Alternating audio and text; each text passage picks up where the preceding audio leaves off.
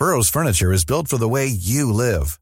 From ensuring easy assembly and disassembly to honoring highly requested new colors for their award-winning seating, they always have their customers in mind. Their modular seating is made out of durable materials to last and grow with you. And with Burrow, you always get fast, free shipping. Get up to 60% off during Burrow's Memorial Day sale at burrow.com/ACAST. That's burrow.com/ACAST. burrow.com/ACAST. Mom deserves the best, and there's no better place to shop for Mother's Day than Whole Foods Market. They're your destination for unbeatable savings, from premium gifts to show-stopping flowers and irresistible desserts. Start by saving 33% with Prime on all body care and candles. Then get a 15-stem bunch of tulips for just $9.99 each with Prime. Round out Mom's menu with festive rosé, irresistible berry chantilly cake, and more special treats. Come celebrate Mother's Day at Whole Foods Market. Normally, being a little extra might be a bit much, but not when it comes to healthcare. That's why United Healthcare's Health Protector Guard fixed indemnity insurance plans, underwritten by Golden Rule Insurance Company, supplement your primary plan so you manage out-of-pocket costs. Learn more at uh1.com. Hjertelig velkommen til podcasten Historier som endret Norge. En podcast hvor jeg sammen med en gjest i hver episode skal gå gjennom en historisk hendelse, en figur eller en person som har vært viktig på å forme Norge. I dagens episode skal vi ta for oss mannen, myten og håper å si helgenen, Olav den Hellige. Øystein Morten, velkommen skal du være til Historier som endret Norge. Takk for det. Du altså religionshistoriker, forfatter. Du har skrevet flere kritikerroste bøker om vikingtiden og norske vikingkonger, og blant annet da, Jakten på Olav den Hellige, som jeg har med meg her, som jeg vil også anbefale til du som hører på hvis du vil lære mer om det vi skal snakke om i dag. Men før vi går inn på det, så må jeg ta opp noe som kommer til å bli et gjennomgående tema når vi snakker om vikingtiden og Norge, og det er kildemateriale. Hvordan er det å jobbe med så gammel historie som dette her?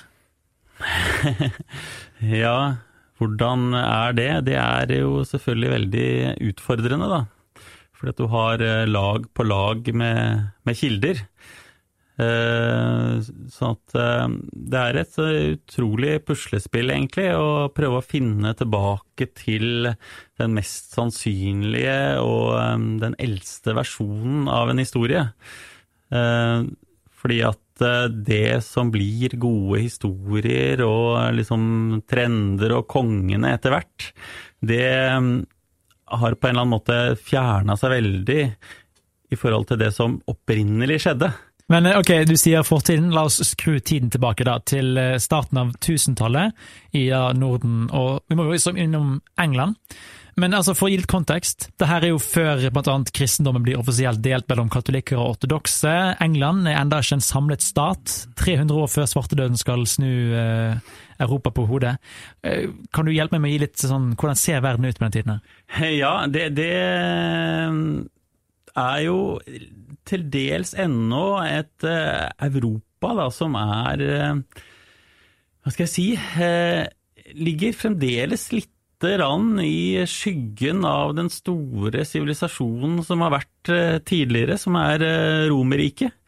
Altså de har fremdeles, byene mye mindre enn da du kan si 5, 6, 7, 800 år tidligere.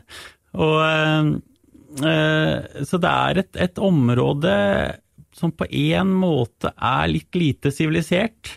Det er stort sett fattige bønder, rurale områder, bitte små byer. Kanskje største byen i Europa er kanskje Paris med 30 000 innbyggere. London har kanskje 15 000-20 000, så det er på en måte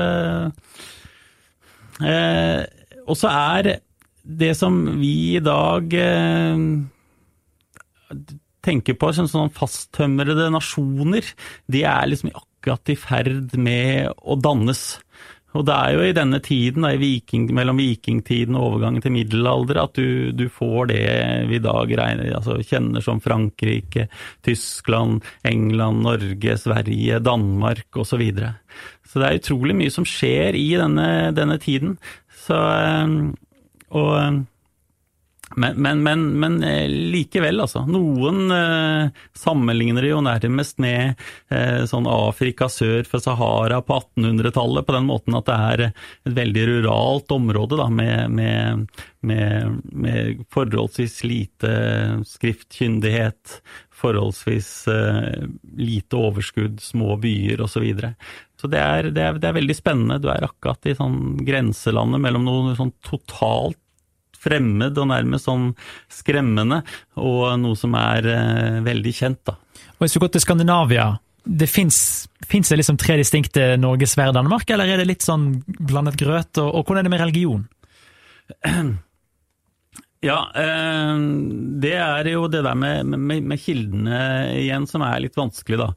Ikke sant? Veldig mye av kildene her jo ting som skrevet på 1100- og 1200-tallet, og da har man ganske sånn klare grenser med noen justeringer da, mellom Norge, Sverige og Danmark. Og de som skriver om tidligere tider, de tar det liksom for gitt at da også har du de samme grensene. Men det vil jeg hevde at det blir ganske feil og har ført til ganske mange misforståelser. Altså du har jo kimen av det som Sverige, jo det du kan kalle Sveariket, men det jo bare et ganske lite område mellom dagens Stockholm og Uppsala, og så har du Jøtenes rike som ligger noe lenger sør, og så har du jo hele Skåne og antagelig hele kysten oppover mot Østfold og Vestfold. Det jo Danmark, knyttet også samtidig det Danmark vi kjenner i dag. Mens Norge, det jo utgangspunktet jo Nordveien, og det jo 2 teorier om hva det betyr. En jo veien mot nord, og det andre veien mellom sundene. Men betydningen det samme, at det kyststripa fra Lindesnes og oppover mot Finnmark, der finnene bor. Ja. Altså det et sånn langt og veldig smalt land. Du regner ikke med Oslo for eksempel, Danmark åpenbart, og hele Viken. Oppland, altså det vi da kaller Innlandet, et selvstendig område, har sine egne konger, nok også løselig knyttet til Danmark. Ok. Men det komplisert, altså, og det endrer seg liksom litt sånn fra år til år. Kristning Norge, altså hele Norge kristent nå, eller vi på Åsa-tro? Hvor vi igjen?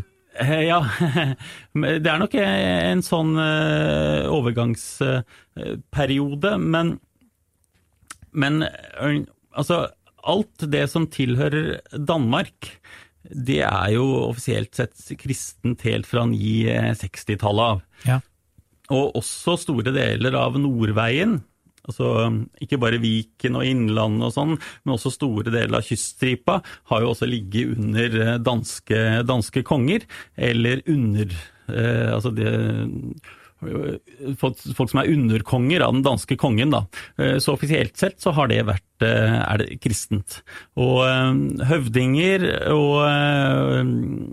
og konger, jarler og så videre, de offisielt sett kristne.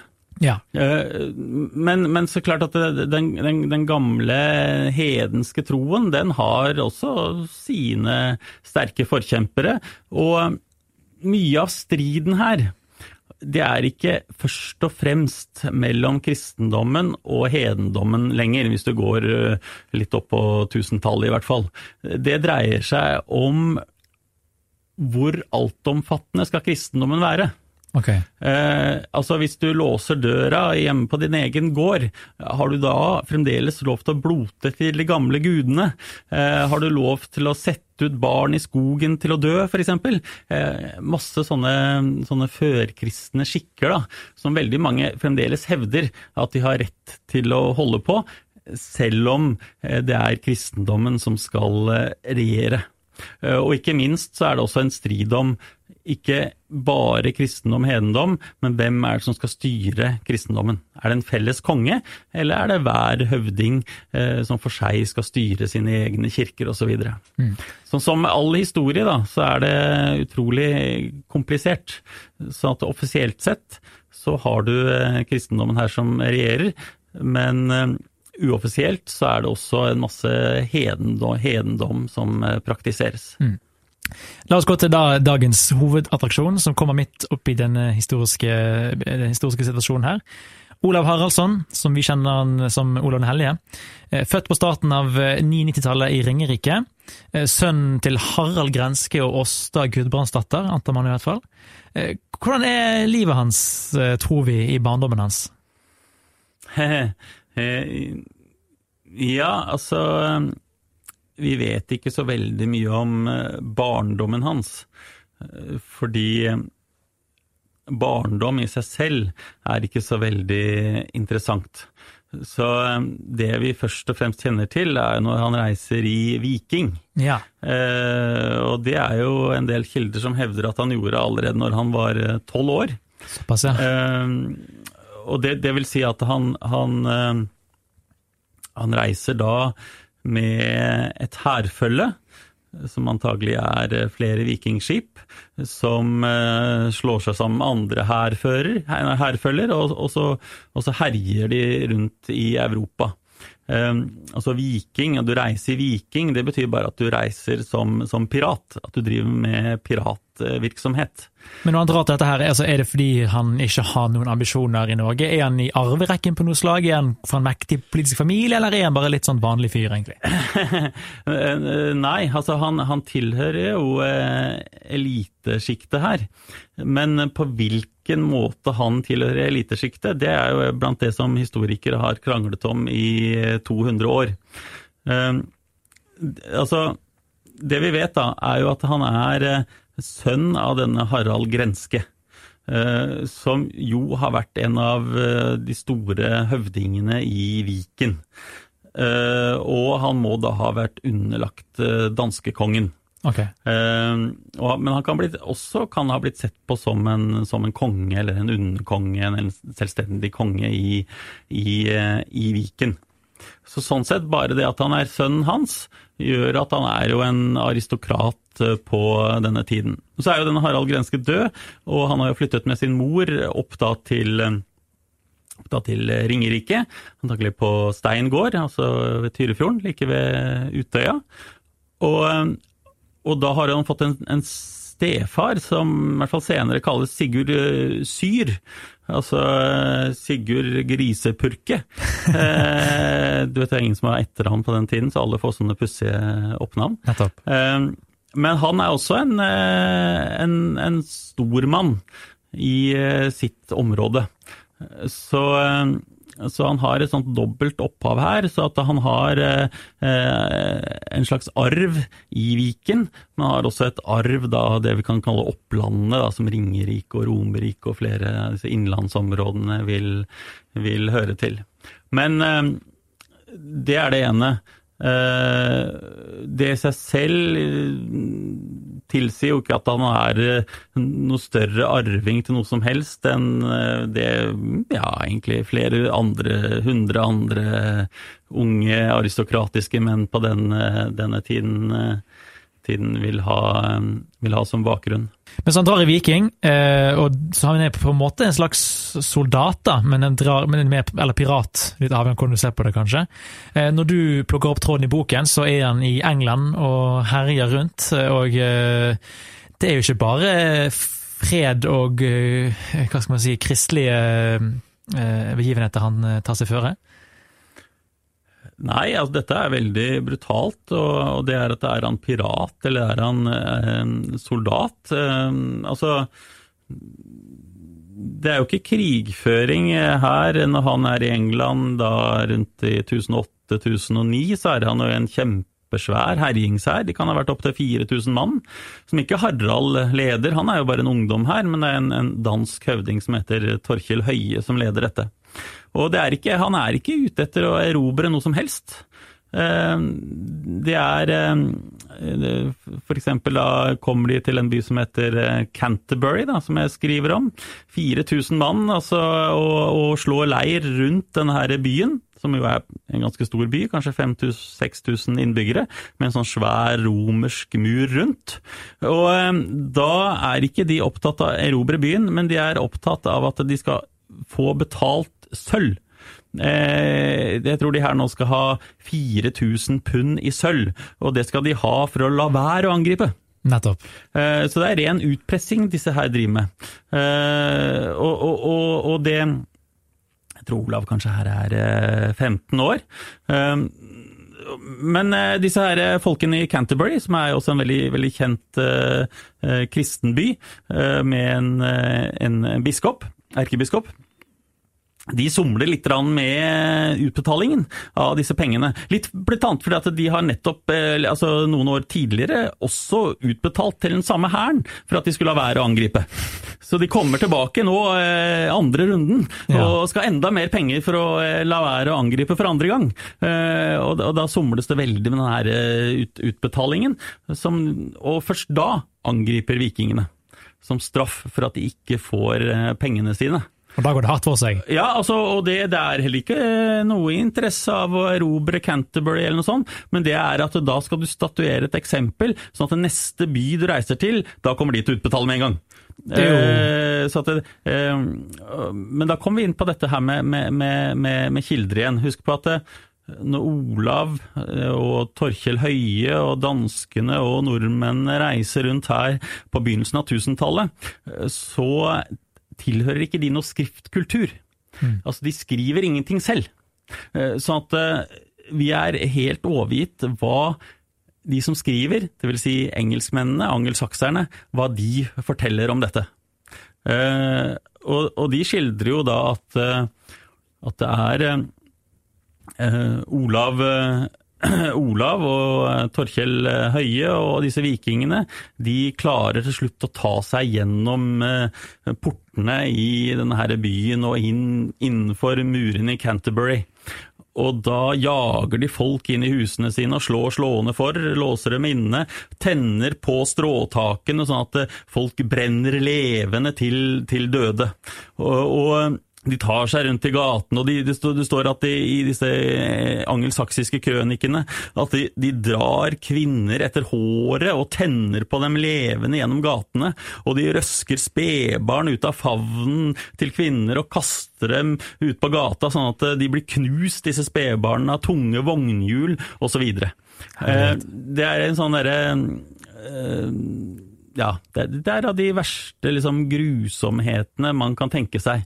Men det er også litt med formålet her. Formålet her er å skape en så total redsel for denne hæren at de får utbetalt penger uten å måtte krige eller å møte i slag og så videre. Så det er en sånn helt forferdelig terrorvirksomhet som ikke har noe politisk formål, tilsynelatende i hvert fall, men bare et økonomisk forhold å bygge opp det her enorme mengdene med sølv, noe de også lykkes i. Men så kan man. Og så er det det med kilder da. Disse kildene er gamle, det er nesten samtidige kilder fra 1000-tallet. Altså noe helt annet enn sagaene som er skrevet flere hundre år etterpå. Spørsmålet er jo, dette er jo ikke nøytrale kilder. Dette er jo de som blir angrepet og terrorisert. Ja. Og da kan man jo fort se for seg at de overdriver en del, og det er jo ikke hvermannsen som skriver dette heller, det er jo kirkens folk. For det er de som skriver. Og de ser jo på dette som en straff for engelskmennenes synder. Aha. Og de kobler det også delvis til verdens undergang. For vi er jo nå akkurat rundt årtusen, ikke sant? Altså apokalypsen er jo også noe som er levende. Og så man ser det på, altså, at det kommuniseres som det er Guds straff, disse her vikingene kommer med. Og det, måten å bøte for dette på er jo faste, gå til messe, gi penger til de fattige og så videre. Det er å kjøre opp med de kristne dydene, så vil disse her djevelene forsvinne. Så det spiller jo inn hvordan disse skildres. Men så har vi jo en type kilder, som er disse diktene til disse skallene som jo reiser rundt med hærene her i England på denne tiden. Og jeg sa at disse skrev ikke, disse skallene skrev ingenting, men de har, disse diktene som de har lagde, har en så bundet form i rim og rytme og og referanser til mytologiske vesener og så videre. Det utrolig kompliserte dikt. Det kanskje den mest kompliserte litteraturen i Europa på denne tiden, men som helt muntlig. Men man sier at de så sinnrikt bygd opp at skal du klare å fremføre de fra generasjon til generasjon, så må de fremføres på rett måte, ellers så ramler det sammen. Så derfor så mener man at dette skrives ned i sagaene stort sett fra 1100-tallet, men på 1200-tallet så de korrekt overlevert gjennom disse århundrene. Og derfor så kan vi også se noe av hvordan vikingene selv ser seg selv og skildrer seg selv. Og det jo bevart mange sånne skallekvad om Olav, og også om hans virksomhet i England når han en ungdom. Og de hyller jo hele tiden denne grusomme volden. Og du ser ikke noe spor av kristendom eller noe som helst, men det det der du hyller det at du dreper, og at du fôrer ravner og ulver med blod og mat. Det vil si at disse her likskjenderne, disse dyrene som følger med hærene, det høyeste du kan oppnå å fôre ravnene. Så det en sånn idealisering av det brutale og det grusomme. Så til dels så spiller de opp under at disse vikingene var så fæle som det også de engelske geistlige forteller om. Men var disse vikingene kristne, eller? Ja, det grovt sett så de det. Noen mener jo, blant annet Tore Skeie i den boken Hvitekrist, han mener jo at denne hæren her, som herjer rundt i England, det en slags underavdeling av den danske kongen, danekongen Svein Tjugeskjegg. Og han jo en kristen mann, og høvdingen her kristne. Men mange av de krigerne under her, de nok hedenske. Altså det sies jo om Olav Haraldsson selv, at han ikke blir døpt før i 1014. Altså en del år etterpå, de første vikingherringene han med i, og at det da han vender seg bort fra de gamle gudene. Men jeg tror at dette veldig dobbelt, fordi at jeg tror den krigekulturen som disse en del av på begynnelsen av 1000-tallet, det tror jeg veldig tett sammenvevd med den gamle gudelæren og den gamle skikken. Og vi hører jo ingenting at de har med seg prester for eksempel på tur her. De jo borte i årevis, mange av disse. Vi hører ikke med at de begraves på en kristen måte, at de har med seg prester, eller at de overholder fasten, eller at de på noen måte kristne. Og også når du leser disse skallekvadene som blir tegnet ned senere, så det bare egentlig nesten bare et hedensk innhold som spiller på en hedensk kultur, hedenske bilder. Så en hedensk verden, tror jeg, som eksisterer i disse herjingshærene, selv om de offisielt sett kristne, da hjemme i Danmark, i Norge, og så videre. Men det der et veldig godt spørsmål, men jeg tror hedendommen lever veldig godt videre i disse herjingshærene som befinner seg på en måte under disse kristne nordiske kongene. Og det jo i disse herrene her at altså da Olav får sin oppvekst. Han beskrives i boken din som en relativt kompetent soldat og etter hvert også hærfører. Det åpenbart at det må han ha vært, fordi en ting jo å fødes inn i et slags aristokrati, men det vedlikeholdes utelukkende gjennom krig, makt og ære som du må bygge rundt deg selv. Altså navnet ditt i utgangspunktet ingenting. Og på denne tiden her så må kongene selv kjempe. De må kjempe seg opp selv. Ja. Altså de sitter ikke beskyttet et annet sted og kommanderer hærene sine. Du en konge, så skal du ha hell og lykke med deg, og du må vinne deg ry, også for å vinne respekt fra de du skal herske over, og det gjør du bare i kampen, i krigen. Så at det krigen som skaper Olav Haraldsson, og åpenbart så må han ha vært meget, meget dyktig. Og det skildres jo også samtidig kilder Skallekvad, at folk redd han. Ja. Altså, de tør ikke å se han i øynene. En sint person, tror du? Jeg tror han totalt fryktløs. og jeg tror den mentaliteten som han har, det tror jeg også noe av hemmeligheten bak suksessen til disse vikinghærene. Altså, på denne tiden så jo ikke først og fremst kanskje hvilke våpen du har, hvor mange menn du har.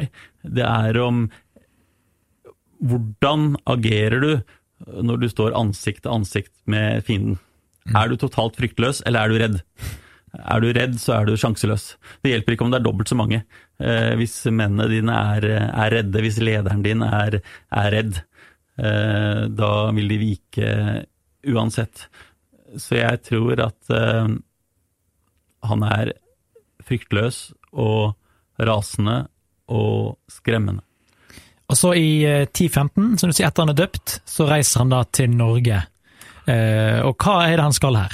Nei, altså det jo åpenbart at han vil styre Norge, altså det vi kaller Nordveien, som Vestlandet, men han vil også styre Viken, han vil styre Opplandet. Så han kanskje en av de første som har ambisjoner om å styre et område som ligner det vi kaller Norge i dag. Jeg tror ikke det naturlig å si at han faktisk den første. Og problemet her, og bakteppet jo at han jo med på en erobring av England. Og det egentlig det som det store politiske som skjer da i 2015-2016, det jo at danskene, de vil erobre England. Og de har fått med seg en rekke stormenn, blant annet disse ladialene, Eirik Ladial, som jo har hersket over Norge. Han forlater jo Norge fordi han vil være med å erobre England i stedet. Og Olav også med på denne erobringen. Og de i ferd med å ta hele England. Da det mystiske skjer at Olav, han bryter av, og så reiser han tilbake til Norge. Og så tar han makten der i stedet. Han utnytter på en måte det at den norske herskeren med å erobre England, og så bryter han av, reiser tilbake igjen og tar Norge. Og da det jo to teorier på hvorfor han gjør det. En teorien at han inngår en avtale med den store danske kongen Knut den Mektige, som jo har vært en overkonge og ser seg selv som en overkonge over hele Norden, om at han skal ha Norge. Og i dette svære nye rike som danskene og Knut den Mektige i ferd med å skape, så skal Olav være underkonge i Norge, og det en avtale de har. Det andre jo at han stikker fra og røver til seg Norge og styrer det mer eller mindre selvstendig, uavhengig av Knut. For det går ikke nødvendigvis fredelig for seg når han ankommer Norge? Nei, men det som litt rart at det skildres jo at han bare kommer med to knarrer, det vil si at det 2 handelsskip, så han kommer jo ikke med noen svær hær. Den store hæren her, den jo med, altså,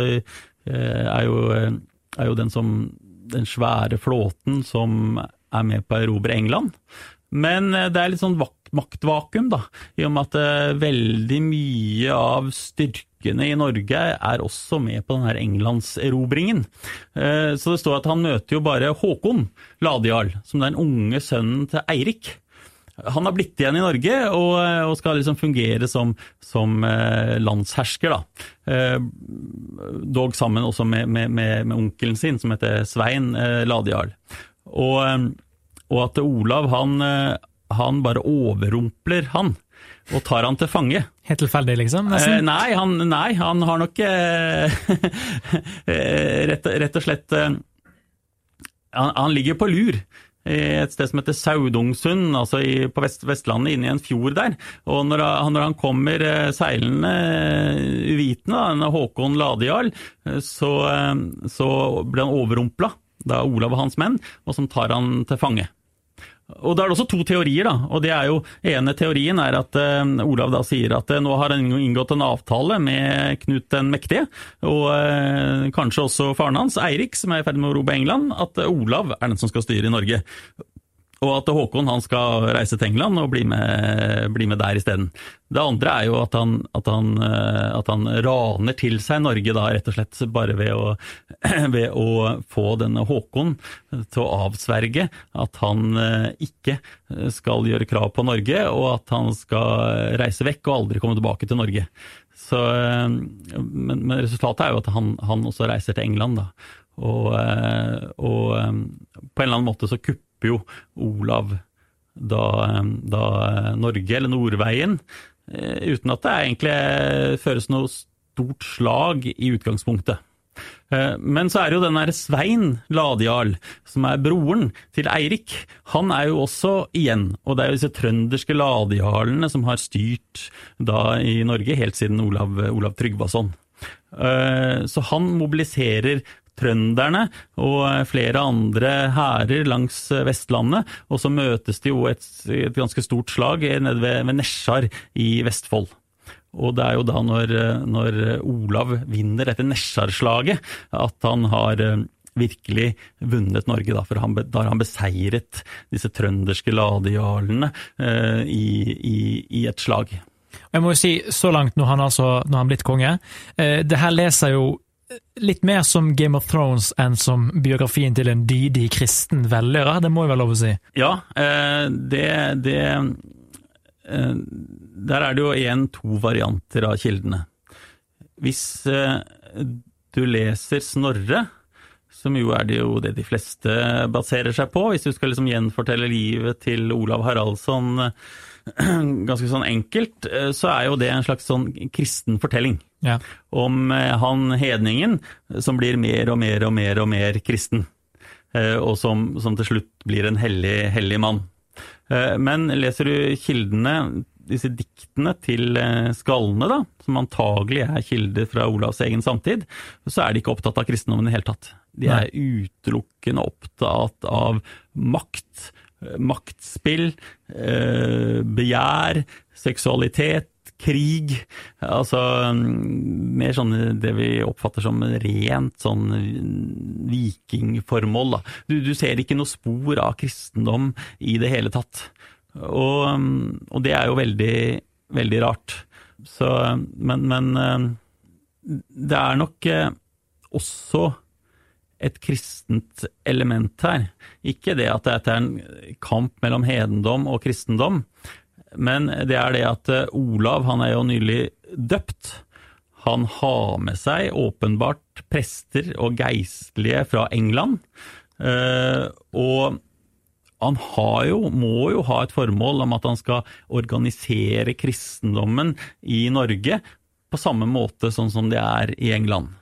Og det også en del man tror at det kan være en avtale da, med Knut den Mektige og den engelske kirken, at han ikke bare skal erobre Norge, men altså, han skal også være et redskap for å kristne dette området på en måte som man ikke har kjent fra tidligere. At man skal innføre en kristen lov, at man skal ha et nett av kirker som organisert under en konge, eller en underkonge, og ikke at det bare skal være et anarki der kristendommen organisert under hver sin høvding på hvert sitt nes og hver sin haug.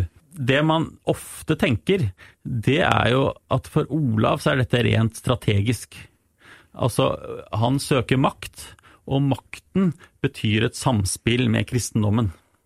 Og det å bli en moderne konge, sånn som det for eksempel Ethelred i England det å spille sammen med kristendommen og bli på en måte Guds representant på jorden, og det å ha en sterk sentral makt. Det jo det som moderne, og begynne det som etter hvert blir da skapelsen av en stat. Sånn at makten og kristendommen spiller veldig nøye sammen her. Det vanskelig for oss å vite hva som hva da i ettertid, ser jeg for meg? Det veldig vanskelig, fordi at vi vet ikke hva Olav selv har tenkt om dette.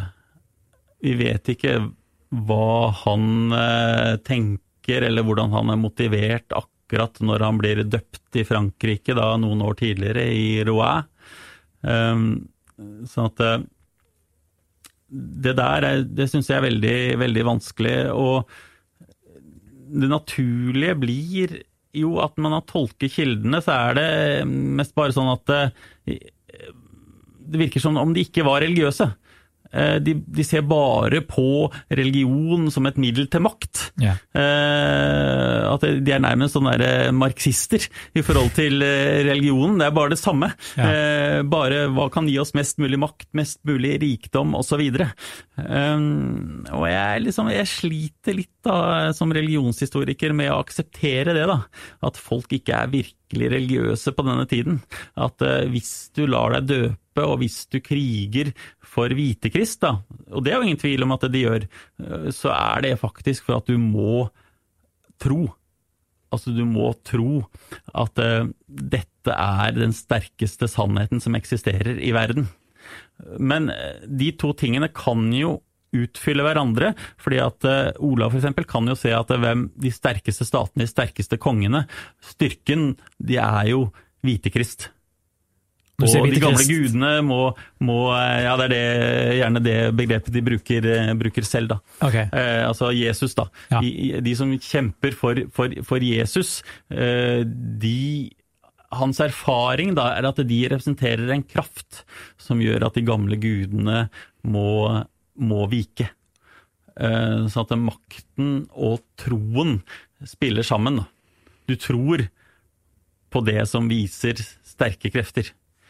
Men altså i det som i det nærmeste vi kommer han selv, da, som disse skallekvadene, så dessverre så ser vi ikke noe spor av det.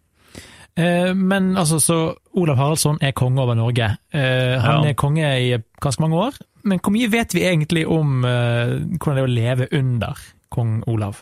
Vi har jo en veldig god kilde egentlig til Olav, og det jo den nærmeste skallen hans, som også stalleren hans, det vil si at han hans nærmeste i hirden, da, som hans personlige hær som han reiser rundt med, og det han som heter Sigvat Skall. Og han skildrer jo disse årene som de gode, idylliske årene etter at Olav har blitt konge i Norge, og den 10-12-årsperioden han regjerer. Det liksom, han skildrer det nærmest som himmelrike da. Men så går vi litt nærmere inn på akkurat hva han sier, hvordan det Olav styrer. Så et sitat fra Sigvat Skall som jeg veldig, veldig glad i. Mother's Day is around the corner. Find the perfect gift for the mom in your life with a stunning piece of jewelry from Blue Nile. From timeless pearls to dazzling gemstones, Blue Nile has something she'll adore. Need it fast? Most items can ship overnight. Plus, enjoy guaranteed free shipping and returns. Don't miss our special Mother's Day deals. Save big on the season's most beautiful trends. For a limited time, get up to 50% off by going to BlueNile.com. That's BlueNile.com. Burrow is a furniture company known for timeless design and thoughtful construction, and free shipping, and that extends to their outdoor collection. Their outdoor furniture is built to withstand the elements, featuring rust-proof stainless steel hardware, weather-ready teak, and quick-dry foam cushions. For Memorial Day, get 15% off your Burrow purchase at burrow.com/acast, and up to 25% off outdoor. That's up to 25% off outdoor furniture at burrow.com/acast. A lot can happen in the next 3 years. Like a chatbot may be your new best friend. But what won't change? Needing health insurance. United Healthcare Tri-Term Medical Plans are available for these changing times. Underwritten by Golden Rule Insurance Company, they offer budget-friendly, flexible coverage for people who are in between jobs or missed open enrollment. The plans last nearly 3 years in some states, with access to a nationwide network of doctors and hospitals. So for whatever tomorrow brings, United Healthcare Tri-Term Medical Plans may be for you. Learn more at uh1.com. Han avslutter et kvad med å si Hogg av armer gjorde han. Slik skapte han fred i landet. Ja, ok. Så at det å skape den gode freden, det å ta alle disse røverne og uromomentene, og hogge armene deres, og hogge hodene deres. Og han sier at likene fløt tett i kjølvannet av Olavs båter.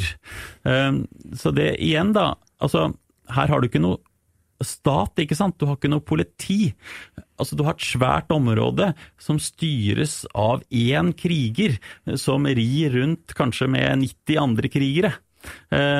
Og måten du styrer på da, det at du sikrer deg mot at ingen gjør opprør. Og virker som det gjøres rett og slett ved å spre så mye frykt, at ingen tør å gjøre opprør innad i riket. Det jo filosofi de har lært fra sin tid som viking i England, høres det ut som. Skape frykt og ro, som følger frykt. Ja, men det det vi ser. Vi ser jo det i moderne, altså i tid også. Altså i områder der det overhodet ikke finnes noe statsmakt, det finnes ikke noe embetsapparat. Det egentlig bare et krigerstyre, så statuerer de sin makt med grusom vold, som sprer frykt i befolkningen, og det virker jo som det Olav gjør her da. Altså møter han en motstander, så samler han gjerne sammen masse folk til ting, og så henretter han den motstanderen med å hogge hodet hans offentlig. Og da setter han seg i respekt.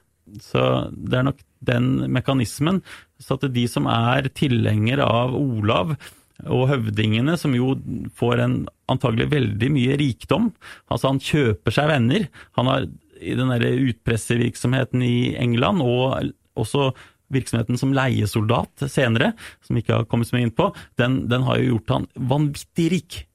Jeg pleier jo nærmest å se for meg at han kommer med disse her handelsskipene, altså han kommer som en onkel Skrue, med millioner av sånne små sølvmynter og sølvbullioner fra England. Han enormt rik når han kommer, og han kan kjøpe seg venner ved å dele ut øse av denne rikdommen. Og sånn på en måte kjøper han vennskapet da, til høvdinger over hele Norge. Og så ved da å holde opprørerne nede, virkelig nok med grusom vold, så skaper han jo også ro i et område. Og sånn sett så kan man si at det skaper en idyll. Samtidig så det jo et terrorvelde da. Og så det jo et system som litt sårbart. Det hva skjer når alt sølvet ditt og alt gullet ditt tar slutt. Ja, det jo klassiker.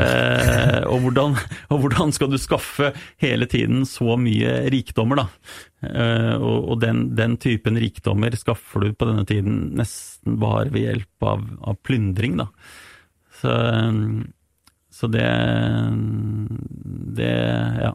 Men et annet element fra hans tid som konge som jeg vil ta opp, det denne kristenretten. Hvis du forklarer kort, hva kristenretten for noe?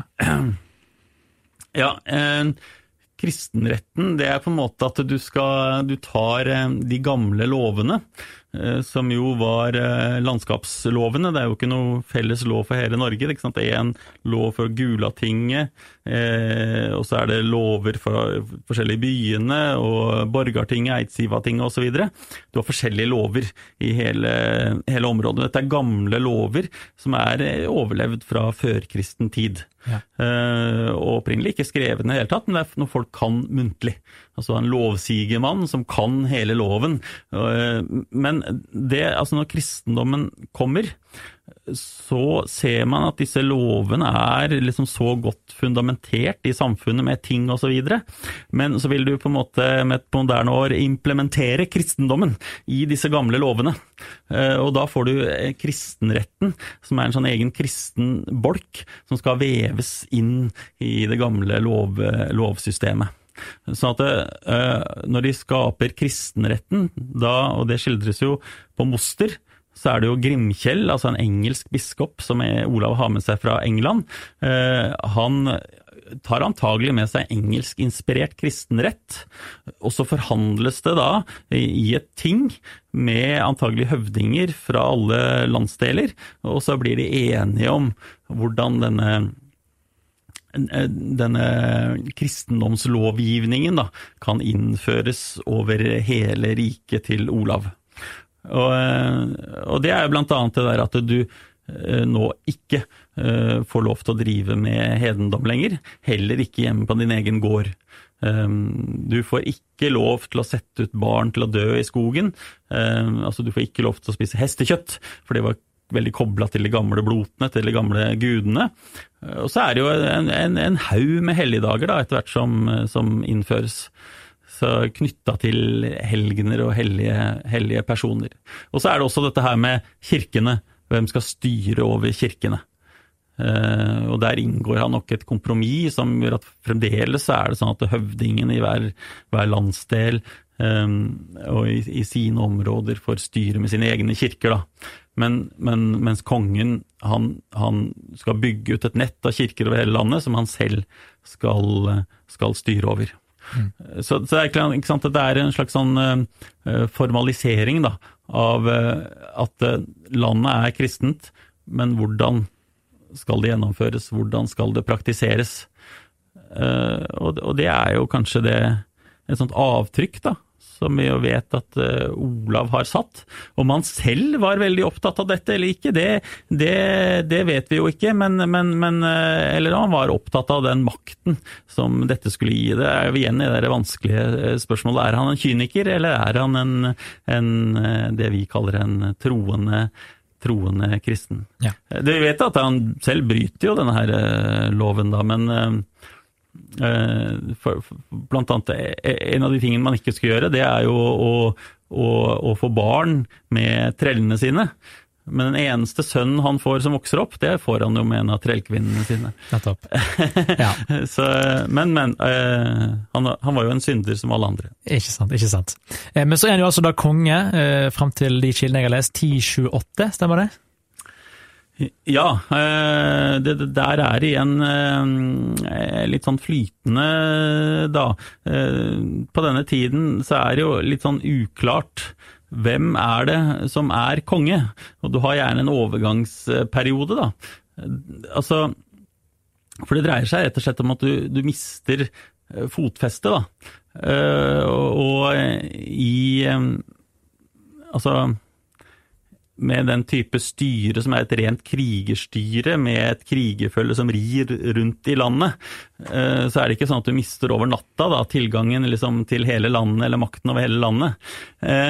Sånn at men problemet her, grunnproblemet, at Knut den mektige, som jo altså han sønn av Svein Tjugeskjegg, han jo den store danske kongen her. Ja. Og Danmark, husk på det ikke sant, Danmark har jo hele tiden sett på som store deler av Sør-Norge, det dansk, har alltid vært dansk. Store deler av dagens Sverige har alltid vært dansk, og de den store maktfaktoren her. Og de har jo erobret England. Knut den mektige klarer jo å erobre England, blant annet sammen med Eirik Ladejarl, den trønderske jarlen. Og han ser hele tiden på Norge som en del av sitt rike.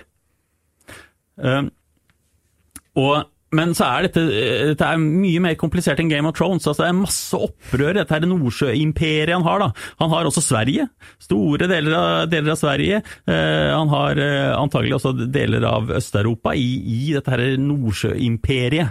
Og det som skjer at Olav, han leder et opprør mot Knut den mektige. Altså sammen med en svensk konge, Anund Jakob, og også 2 svenske jarler. Og de prøver å angripe Danmark. Men så taper han et slag nede i Skåne mot Knut den mektige, og da må de etterlate alle skipene sine, og så går de over til Norge igjen. Og så prøver de å bygge seg opp igjen da i Oslofjord-området, men det går veldig, veldig trått. Og så havner han dette i 1026, altså da har han vært konge, han kom tilbake i 2015 da, 10-11 år, altså 10 år siden etter slaget der han slo Svein Ladejarl. Så gjør han en dum ting. Den mektigste høvdingen på Vestlandet, det Erling Skjalgsson, og han dreper han i en trefning, og det gjør at han mister enda mye mer støtte. Og til slutt samtidig så det sånn at Knut den mektige, Han har så mye sølv at han kjøper opp støtten fra de norske stormennene. Så Olav mister totalt makten da etter egentlig 1026. Så er det 1028 så gir han helt opp da, og da flykter han inn til Russland med et ganske lite følge. Ja. Og så mellom, definitivt til 1028 da reiser han jo vekk fra riket sitt, og da er han i hvert fall ikke konge lenger. Men da kommer vi jo til det som kanskje er det man tenker mest på når man tenker på Olav den Hellige, og det er jo at han skal tilbake igjen og gjenerobre Norge. Ja, det er jo det at han sitter jo da i det som kalles Holmgard da, det er jo dagens Novgorod, som er jo en mindre russisk by ved Ilmensjøen. Og så skjer jo det at Knut den Mektige, han har jo statuert sitt eksempel at det er han som styrer over Norge. Og så har han satt inn en ny underkonge, og det er denne Håkon Ladial, som jo da Olav først jagde vekk.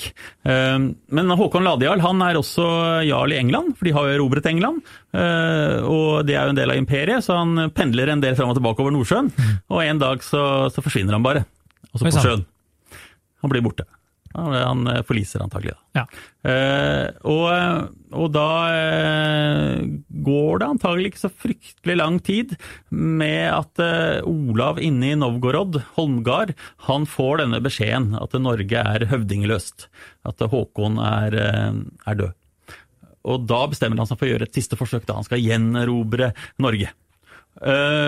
Han får ikke med seg veldig mange russiske soldater, han har jo ganske lite følge selv, men han får en god del, ofte så kalles det jo leiesoldater da, av den svenske kongen Anun Jakob, i hvert fall i Sverige. Og så ønsker han nok opprinnelig å ta seg inn i Sør-Norge, også i Opplandene, det som er hans kjerneområde, der han har vokst opp.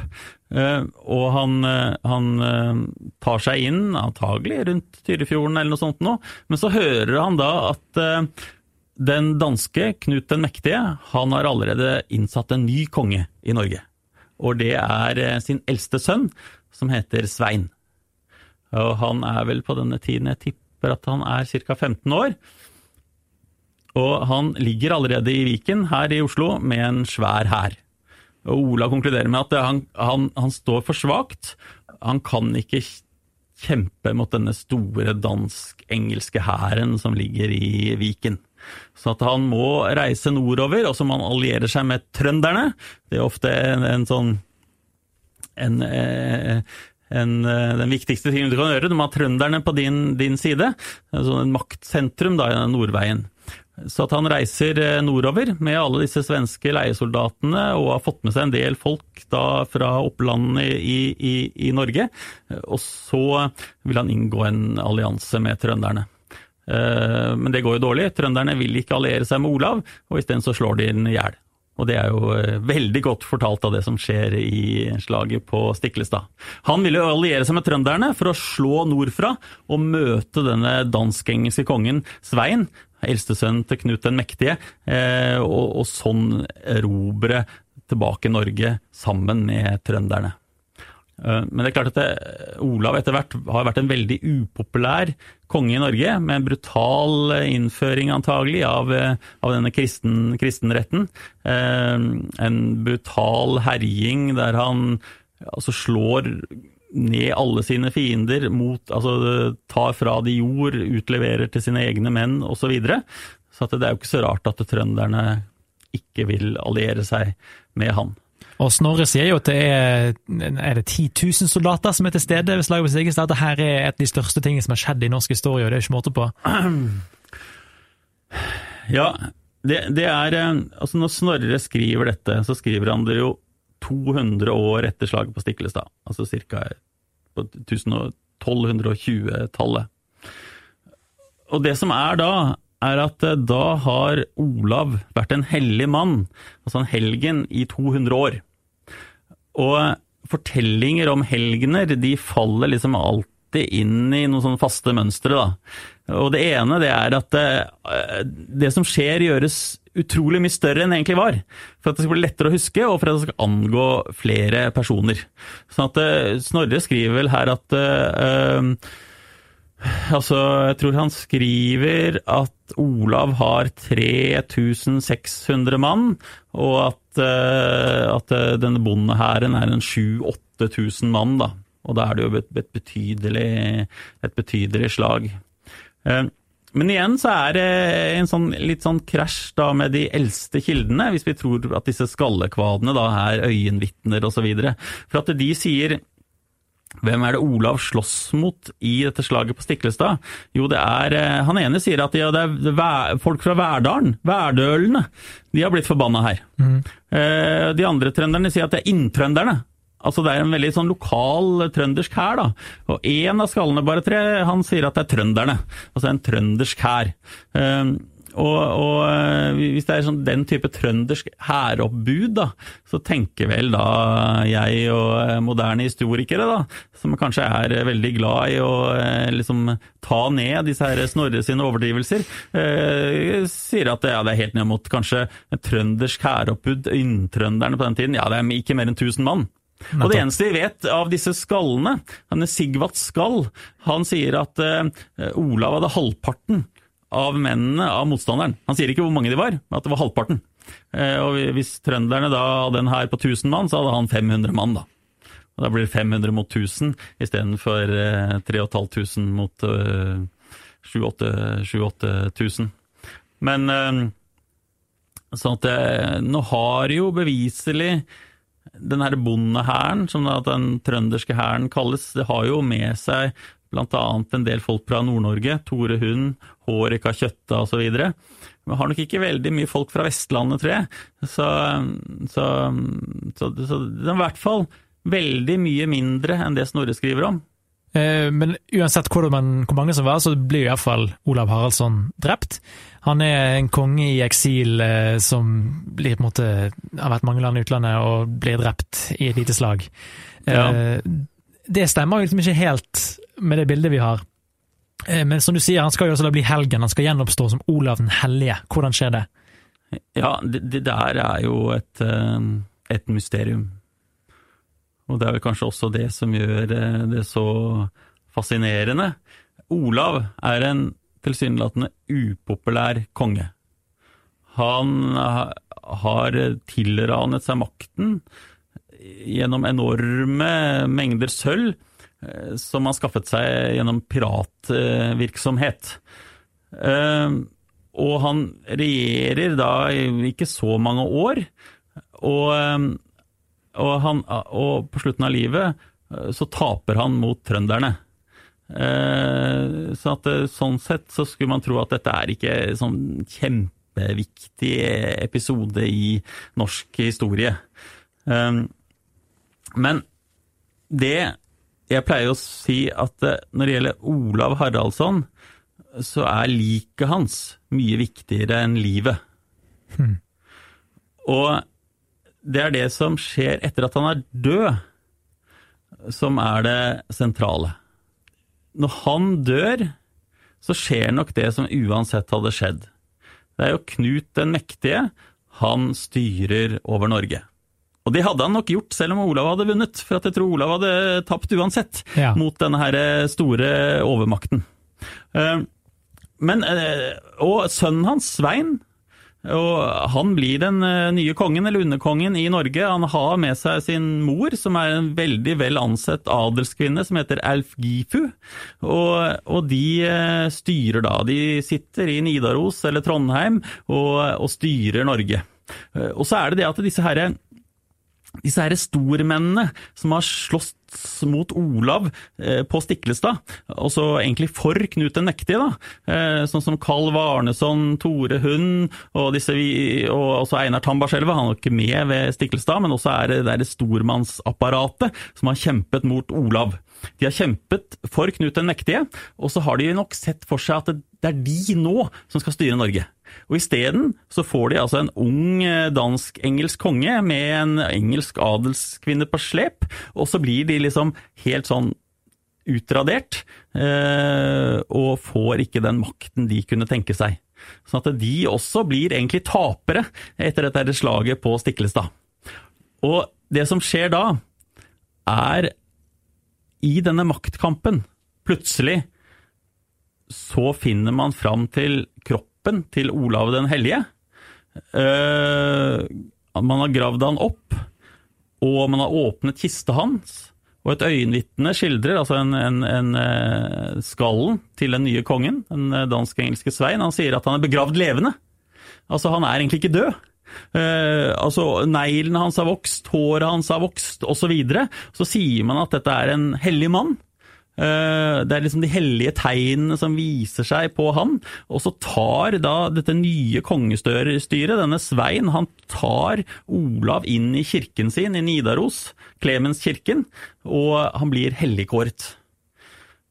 Og det jo egentlig nok et grep mot disse norske stormennene. De har jo gjort sin skjerv her, de har drept Olav, slått den ihjel, og året etterpå så blir han kåret til en hellig mann. Og det et veldig sånn snedig politisk grep. Og så det en ting her som passer veldig bra inn i kristendommen. Det at du skal gjøre taperen til vinner. Du skal løfte frem det svake. Fordi at det jo det som Jesus som dør på korset, legger seg inn for overmakten. Og det man gjør med Olav at man skaper han om til den norske Jesus. Han den som skal liksom formidle Jesu liv til nordmennene. Og Snorre Sturlason, som skriver 200 år etterpå, han har fått dette liksom så inn i sitt bilde av Olav, at han skriver jo en rent hellig historie 200 år etterpå. Og det ikke vanskelig å liksom avsløre dette her spillet der man gjør Olav til en Jesus. For at hvis du ser på hvordan Snorre skildrer slaget på Stiklestad, så begynner de jo å slåss. Det står at de begynner å slåss midt på dagen, det vil si at klokka 12. Og da slutter solen å skinne fra en skyfri himmel. Og så det blir mørkt. Og så slåss de da i mørket midt på dagen i 3 timer. Og så får jo Olav, han får jo et voldsomt slag i kneet av denne Torstein Knarresmed, og så kaster han fra seg sverdet, og så ber han Gud om å hjelpe seg. Og så lener han seg inn til en stein. Og da kommer jo denne nordnorske høvdingen Tore Hund, han kommer med et spyd, og så stikker han spydet opp under brynja, opp i magen på Olav. Og antagelig så det som dreper han. Men til slutt så kommer det en kar som heter Kalv, mulig at det den der stormannen Kalv Arneson, og kapper han i halsen med en øks. Og da i hvert fall Olav død. Og så kommer solen frem igjen. Og da har de slåss i 3 timer. Og Olav ligger død på slagmarken. Tore Hund, som antagelig drapsmannen hans, han har hatt en stygt sår på hånda si, og nå tar han og stryker hånda si over fjeset til Olav. Og så renner det blod fra Olavs kinn ned på hånden til Tore Hund, og så heles denne hånden på mirakuløst vis. Og litt senere så bæres Olav inn i et skur, ikke så langt fra slagplassen, og der blir kroppen hans vasket, sånn at det ligger en blanding av vann og blod på gulvet i dette skuret. Og så det sånn at på den tiden så det gjerne mye fattigfolk og tigger og sånn, de følger med disse hærene for å få litt mat og almisser. Og det en blind mann som har vært i nærheten av slaget, midt på natta så forviller han seg inn i dette skuret der Olav ligger, og så detter han ned og krabber på gulvet her, så får han alt dette her klisset fra Olav, det blandingen av vann og blod på fingrene, og så tar han seg til øynene, og så ser han perfekt. Og det det at når du leser dette her da, som religionshistoriker, så ser du med en gang hva det for noe. Fordi at det som fortelles her jo den viktigste historien i vår kultur. Ikke sant? Fordi at når Jesus henger på korset på Golgata, når han blir hengt opp, så det 6 timer etter soloppgang, altså klokka 12. Og da forsvinner solen. fra en skyfri himmel. Høres kjent ut. Ja, og så henger han der i 3 timer, akkurat like lenge som Stiklestad-slaget varer, og så er han død, og så kommer solen fram igjen. Akkurat det samme som skjer under slaget på Stiklestad. Aha. Og så er det en veldig svaksynt soldat som heter Longinus, en romersk soldat. Han er usikker på om Jesus er død, så han kommer bort til han med en sånn svær lanse, eller langt spyd, og så stikker han opp i magen, opp i sida på Jesus. Og så renner en blanding av vann og blod nedover denne lansen, og Longinus, han får dette her på fingrene, alt dette her klisset, tar seg til øynene, og så ser han helt perfekt.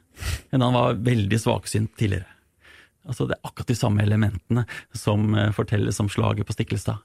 Og så er det dette med at det sies om Olav, da i sagaen, at neglene hans vokser, håret hans vokser, han er liksom rødlett og lukter godt og så videre. Det betyr jo bare at han egentlig ikke er død. Han lever egentlig fremdeles. Så han dør akkurat som Jesus, han har akkurat de samme tegnene som Jesus, og han lever etter døden akkurat som Jesus.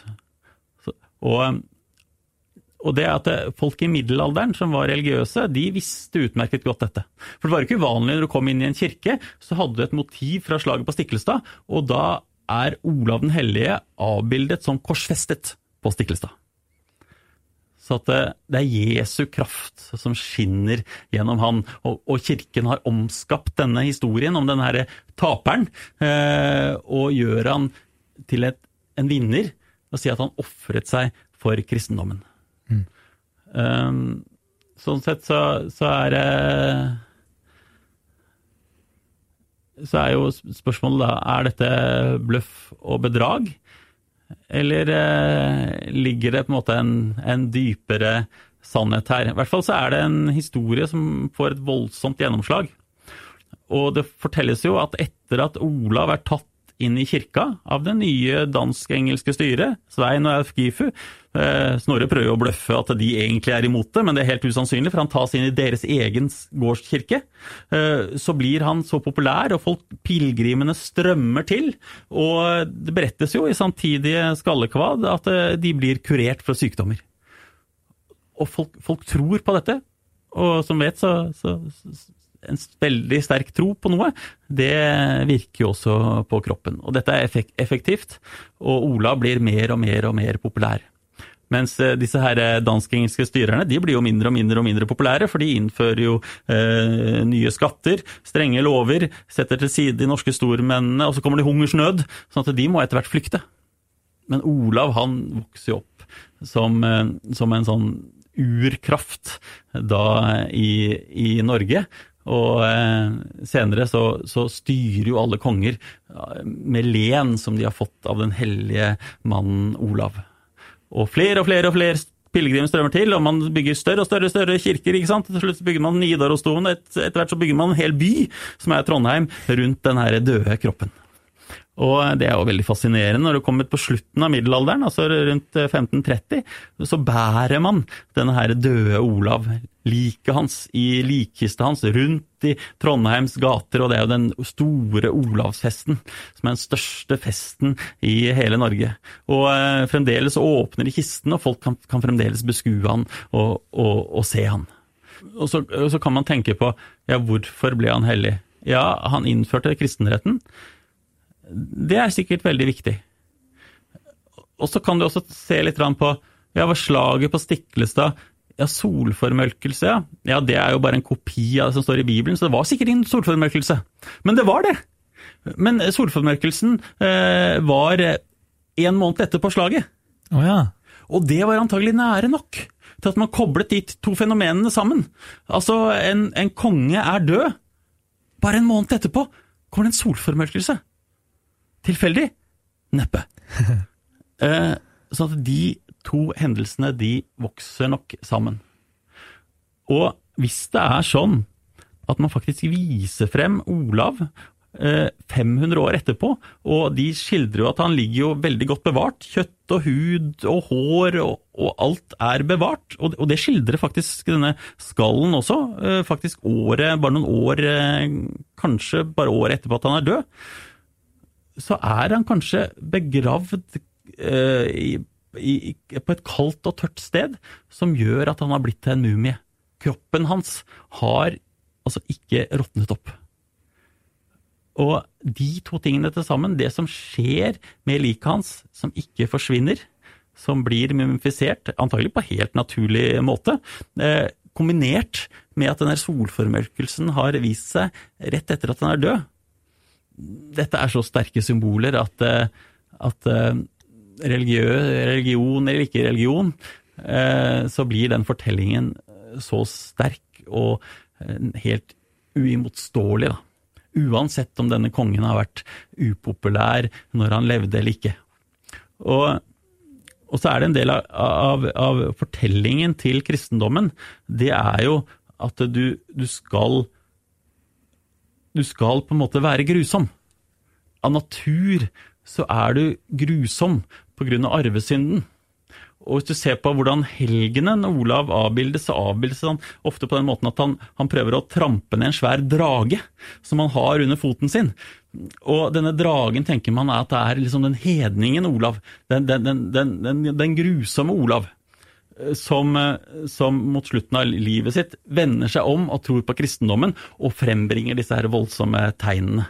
Og da blir han også et symbol på Norge da, som gangen fra hedendommen til kristendommen, og også et symbol på disse her grusomhetene man har inni seg gjennom arvesynden som man hele tiden skal kjempe mot da. Og det har nok også en veldig sånn folkelig appell, i hvert fall på lang sikt. Og dette her lever jo videre oppover til vår tid, for at det jo ikke noe, altså noen kanskje forundret over at den norske kirka har øksen som sitt symbol, men øksen jo vårt kors, fordi Olav den hellige vår Jesus. Jesus døde på korset, Olav døde for øksen. Så at han offrer seg på en øks, på en måte. Og denne religiøse fortellingen, den skriver jo egentlig Snorre Sturlason veldig fint frem, for det går jo frem at Olav egentlig vet at han skal dø. Han drømmer, ikke sant, at han blir tatt opp i det himmelen og så videre, og i de eldste fortellingene, Snorre han skriver litt mer realistisk, men de eldste sagafortellingene om dette, så slåss han blant annet uten brynje og så videre. Det for at han en martyr. Han går frivillig i døden. Og han veldig opptatt av at ikke først og fremst om han vinner eller ikke dette slaget, han opptatt av at han legger igjen penger som skal brukes til motstanderne hans, som blir slått i hjel, sånn at man kan be for sjelene deres, sånn at de også kan komme inn i himmelen. Så det og sånn sett så blir liksom slaget på Stiklestad, det blir en av de viktigste hendelsene i norsk historie. Men kanskje som det vi vil kalle fiksjon da. Og navnet på denne podcasten jo historier som endret Norge, men det virker jo som det viktigste Olav gjorde for å endre Norge var å dø. Ja, for at reelt sett, hvis du tar vekk Olav da, så da ville jo da ville jo, før Olav kom, så ville det vært en underkonge som styrte under Knut den Mektige, som også var konge i England, og etter at Olav var ferdig, så ville egentlig situasjonen være akkurat den samme. Ja. Så det kan du si, hans bedrift var egentlig litt å ta livet av det norske, for at han tok jo knekken litt på dette her Ladial-dynastiet. Og åpnet sånn sett veien enda mer for denne Knut den Mektige, som var den store kongen her da. Og i forhold til kristendommen, ja, jeg vet ikke. Altså, den som ble regnet som den, hvis du ser større på det da, utenfor Norges grenser, i Europa på den tiden, som regnet som den store kristningskongen, og det Knut den Mektige. Knut den Mektige, etter at han har vunnet et slag mot Olav i 1026, så går han til Roma, og han med på en kroning av keiser Konrad i vel 1027, og da har han lange møter med paven. Og paven ser dette som et sånt under, at denne tidligere vikingen har blitt en sånn from kristen, som nå har liksom fått orden på hele Norden, og har gjort dette til et kristent område. Så det liksom motstanderen til Olav ikke hedninger, eller noe som noe førkristent i det hele tatt. Det altså det som regnes som det kristne vidunderet i Europa, Knut den Mektige. Til og med folk i England, kirken i England, som jo han har erobret fra deres egen konge, dyrker etter hvert Knut den Mektige, fordi at han en så from og god konge. Han gir masse penger til den engelske helgener, og så videre. Så sånn sett så har ikke dette noe å si i det hele tatt. Men det litt som det at den fortellingen om Olav som dør, og den kristne fortellingen der da, det jo den som erobrer nordmennene da. Men han ville nok blitt veldig overrasket selv, hvis han fikk vite at dette ble ettermæle. Så det nesten som man skulle håpe at han faktisk lever videre og skulle få oppleve dette. Så, fordi før- og ettersituasjonen her det som dag og natt, og det et mysterium. Og vi kan sikkert snakke i all evighet, men jeg lurer på om jeg har tatt for mye av tiden din, Øystein Morten? Nei, ikke for mye av tiden min, men hvordan skal du få dette inn i et spiselig format? Det kanskje verre. Men takk skal du ha. Det var veldig gøy å gjenoppleve dette. Tusen takk for at du kom. Bare hyggelig. Du har hørt historier som endret Norge, med Johannes Grindheim Ølfernes.